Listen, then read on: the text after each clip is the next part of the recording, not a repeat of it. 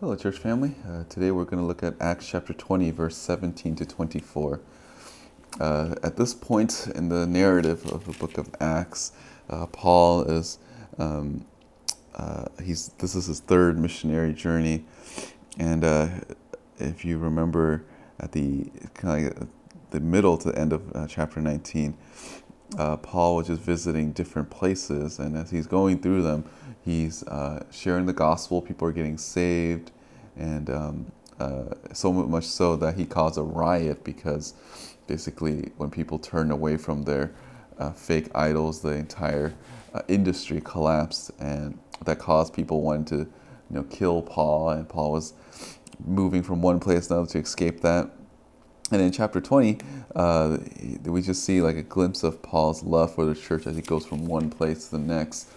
And we even see a miraculous incident where Eutychus falls out of a window, and yet he gets miraculously healed by Paul to encourage the people there. And then the journey continues from when Paul is going to Miletus. He's going from Troas all the way to Miletus, and there was this long journey that he went, and he was with all these other people, and he just loved being with the Lord's people. And his hope is to get to Jerusalem before or on the day of Pentecost, and that's kind of where we left off. Here, we're going to see Paul's just commitment to fulfilling the task that God has given them. And we know that for all of us, our life is not our own, and that everything that we do should point to that same ultimate goal, and that is to glorify the Lord, to make God made known throughout the world. And whatever we do, whether it's in ministry or work or hobbies, it should point to that end. They should help us in that way so that we can be used by God mightily. And that's what Paul does. He as we go through this portion here. Verse 17, from Miletus he sent to Ephesus and called to him the elders of the church. And there's just a little interesting note here is elders in plural. I know there's some churches out there that don't believe in the plurality of elders, and for us, the reason why we do is because we see the examples in Book of Acts, as well as the First Timothy 3 and other passage where it speaks of the plurality of elders. So Paul is here; he's speaking to all these elders here. Verse 18, and when they had come to him, he said to them, "You yourselves know, from the first day that I set foot in Asia, how I was with you the whole time." So Paul here just really highlighting the fact that these people know who he is. They've seen his life. They observed his life. They looked at his doctrine, and they know who he is. There's a genuineness to them. He was with them. It means that he was living life with the people there, which again just brings us back to what we talked about last week about how we should want to be in person. We should in whatever it may be, whether it's a small group or Sunday. We should want to be there, because how can people observe your life if you're by yourself? How can you have accountability when it's so much easier to run away from accountability when you're not there? The most basic way that we know that you're doing well is if we see you, and that we're able to communicate with you and see how you're doing, observing your life, and even see how, even possibly even your doctrine, because life and doctrine go hand in hand. And as we look at that, if we look at each other's lives, we're keeping each other accountable, we're sharpening one another, we're correcting each other when need be, we're encouraging each other. And in order to do that, we need to be with each other. So, Paul here is saying that you know yourselves who it is like, because he's with you the whole time. Verse 19, serving the Lord with all humility and with tears and with trials, which came upon me through the plots of the Jews. And, Paul understood that he is a servant of the Lord, that he's God's slave. He understands his primary purpose is to serve God. He needs to obey him. And in that obedience, he's doing it not because of pride. Like, he's not talking like, Paul's not saying, like, he's not boasting his apostle card or saying that he's a Jewish teacher or scholar or anything like that. His main focus is that he's doing this because he got humbled by the Lord, and that being humbled by the Lord makes him humble. The way that he thinks about life, the way that he interacts with people, the way he engages everything in his life. He's humbly serving the Lord because the moment he got saved, he realized like how small he is and how vast and how great God is. And that's what humility should be is an attribute of Christians. Jesus said, "Blessed are the meek, we're the one who doesn't think highly of ourselves. And there are a lot of Christians that think highly of themselves in subtle ways. It's not always necessarily boasting about their talents or their giftedness. I think sometimes people swing the other way when there's that self-pity. My ministry is not that big, and they're always focusing ourselves. Genuine humility is always deferring to the Lord. And I think Paul does that well. He's always pointing to the Lord in the way that he lives, because he knows that he's serving the Lord. And I want to question you: how are you serving the Lord with that? Are you serving the Lord with that kind of humble attitude? Is it that you realize that you yourself need to just deny yourself more and put Christ before you, as opposed to putting yourself the center of your ministry, which can be a temptation, especially if we're good at something. When we're good at a particular field, we like to think that that's the most important field, or that we generally think that our own ministry is the most important ministry, and how come everyone else is not doing our own ministry? That's not a humble attitude. Paul never boasted about his success, except when he needed to defend his apostleship. But generally speaking, he doesn't like to boast about himself, because he knows and he understands that his life is not his own anyways. So what's the point of making us look at our own life or his own life, as opposed to just pointing and deferring the glory to the Lord? And Paul said, he's in here, verse 19, with tears and with trials. And ministry is hard. It is not easy. You're going to deal with difficult people. You're going to suffer together. There's going to be just hardship, just because that's just the way life is in a fallen world, that you're ministering to those that are hard to love. But particularly for Paul, is like his trials and tears came because he knew about all the persecution that's about to come. He wanted to honor the Lord, and sometimes honoring the Lord means that we will invite hostility from the world. And Paul loved his fellow people. It's weird for us, because we live in a society where it's like, we're all mixed together, right? Like in America, we're generally pretty, we're at least aware of other ethnicities. But when you're in a Jewish culture, you're just surrounded with people that are Jewish, and you're just naturally hostile towards Gentiles. And Paul had to let go of that, because he understood that that's what God's not God doesn't doesn't play favorites. He's not a respecter of man. But the people that he loves are the ones who's rejecting Christ, and the only people that are receiving him are the people that Jews hate. So he's ministering to the Gentiles, but yet he's still looking back and seeing all the people that, loved ones, friends that he grew up with, that have not accepted Jesus.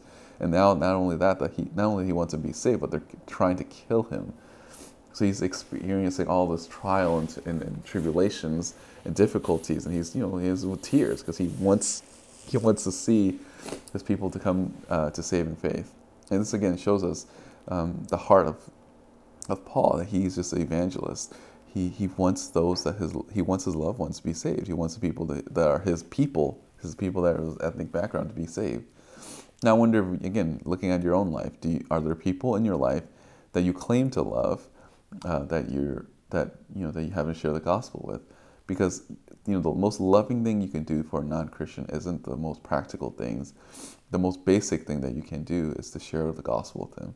The most loving thing that you can do is warn them of the destruction that is ahead, and that they need to repent from, because without Christ, they're going to be doomed. That should be your biggest concern. Your greatest act of love is to warn them and to show them the greatest love that is in Christ. And so the flip side is also true. If you don't do that, then you don't really love those people that you claim to love. You can't say you love your parents if you're not willing to share the gospel with them. You can't say that you love your friends or your siblings if you don't share the gospel with them. You're not pleading with them, and to the point of tears. You should want them to be saved. And same with everyone around. If we claim to love people, and we're called to love God and love other people, the most loving thing we do for other people is to share the gospel with them.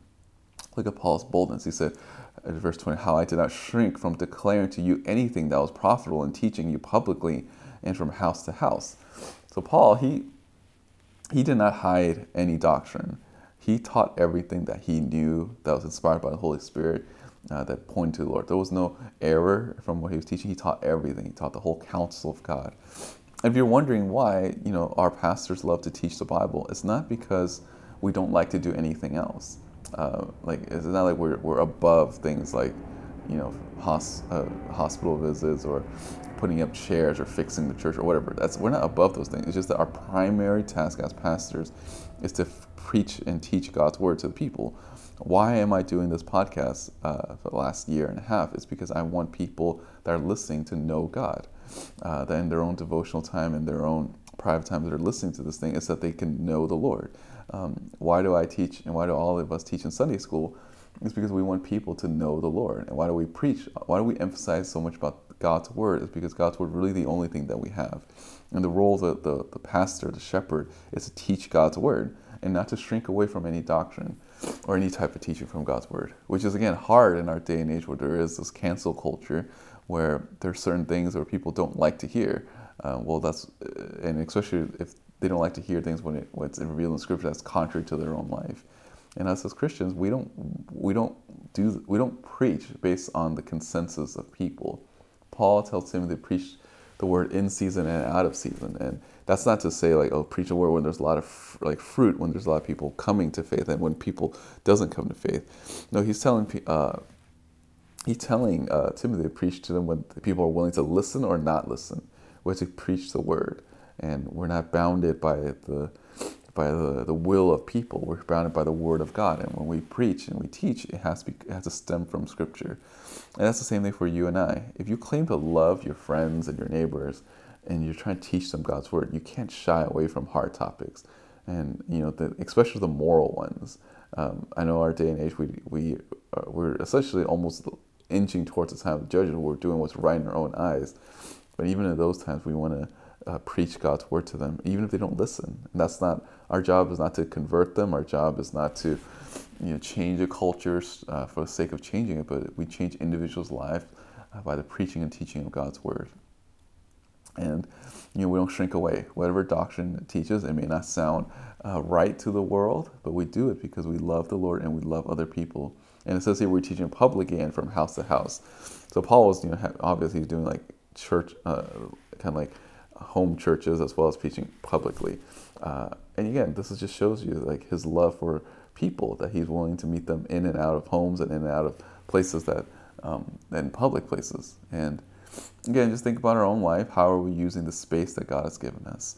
Are we using the space that he's given us, like our homes, to build up and edify the body? Are we out in public using seeing that our life, wherever we are, wherever we work, that space that we're in, as stewardship from the Lord to faithfully declare the gospel? And however and wherever you are, we're called to make disciples. That's what we're here for. Verse 21, solemnly testifying to both Jews and Greeks of repentance towards God and faith in our Lord Jesus Christ. Paul here is evangelist. He's witnessing to everyone, although his primary task is to the Gentiles, or the Greeks, as this word here. He understood that he needs to witness to the Jews as well. And he's not thinking of, I'm only in charge of witnessing to one group. But yes, he has a primary task because the Lord's going to use him in a very special way. But when he got a chance, he witnessed to the Jews as well. He didn't see, he just was just willing to witness to everyone. And is that something that you have as well? Are there certain people that you would prefer talking to or sharing the gospel because you're just more comfortable with them? And that's favoritism, and that's not something that we should be known as. We should be willing to share the gospel with anyone that the Lord placed in our path. Verse 22, and now, behold, bound in spirit, I am on my way to Jerusalem, not knowing what will happen to me there. This phrase, bound in spirit, it's actually the word for it's used in other places, like Romans chapter 2, to speak of a marriage type thing, that you're bound to them, your hearts are knit together. And he is using this as saying bound in spirit. That means his mind is being controlled by the Lord. What he's thinking and what he wants is exactly what God wants. He wants to go to Jerusalem, but he understands even his own finiteness, because he doesn't know what will happen to him. Except, verse 23, that the Holy Spirit solemnly testified to me in every city, saying that bounds and afflictions await me. So what an amazing testimony by Paul here. The only thing that he's certain is that he's going to get persecuted. And that's what Jesus said before he was converted, right? He said that Christ told, I think it was Apollos, Christ told Ananias that Paul is going to be used in a unique way for him to be persecute and show and to suffer for his name's sake. Acts chapter 9, verse 16. He's supposed to suffer. And imagine being told that when you're saved, like, oh, my task for you, one of the things you're going to do is that you're going to suffer in my name. How many of us are willing to still convert to Christianity knowing that that's the future at hand? And yet, at the same time, that's actually something that we do know. Jesus said that they're going to persecute because they hate him. And in other words, we should expect persecution for us as we're faithful to the Lord. Now, again, this isn't to say that we invite persecution and suffering, because it'll just naturally come.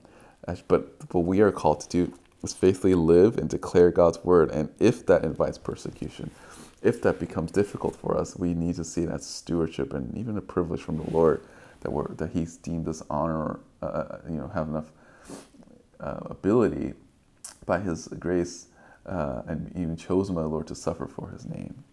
So the Holy Spirit tells him he's going to be afflicted everywhere he went. Verse 24, but I do not consider my life of any account as dear to myself, so that I may finish my course and the ministry which I received from the Lord Jesus to testify solemnly to the gospel of grace of God. See, he understood, and Paul understood, that his life is not his own. He lived his life knowing that he has a mission by the Lord to go and tell the people about the grace of God, and he doesn't care if he loses his life. He's willing to expend himself for the people in the church, in his epistles, and his ministry charities, and he's willing to expend himself to the lost, even if it means being persecuted by them. And he did all of these things because he understood the glory of God. He understood who God is, and he wanted to testify of the good news of Jesus Christ. Now, what about you? When you think about your own life, when you think about how difficult things can be for being a Christian, do you find yourself more inspired to go and live a godly life and to tell people about Jesus and to testify the gospel of grace? Or do you shrink away? You see the tides coming against us. Do you just decide to flee, or do you trust in the Lord? Do you trust in the Lord that this situation, in this time, with these people, in this circumstance, in this environment, all of the circumstance you're in, do you see it as God ordaining, putting you here for His divine purposes, to ultimately made Him being made known to our non-believing friends and neighbors? Because that's what Paul was like. He had this one-track mind. He understood that he needed to. He said he's bounded together with the Lord in that way. He's bound in spirit. He knows, like, okay, I'm going to go and witness to whoever, because that's what my job is here. And it's the same task for all of us as Christians. Matthew 28 tells us that we're called to make disciples of all nations. And it is harder now, but that doesn't mean it's impossible, because greater is He that's in us than those in the world. So may we continue to trust in the Lord and be faithful and diligent in our evangelism. And we hope that, we will be like Paul in that way, that we model our life out of, follow Paul and the way he followed Jesus in his faithfulness in declaring the gospel to those that may even end up wanting to kill him. And may that be for us as well. Thanks for listening. Take care and have a great day.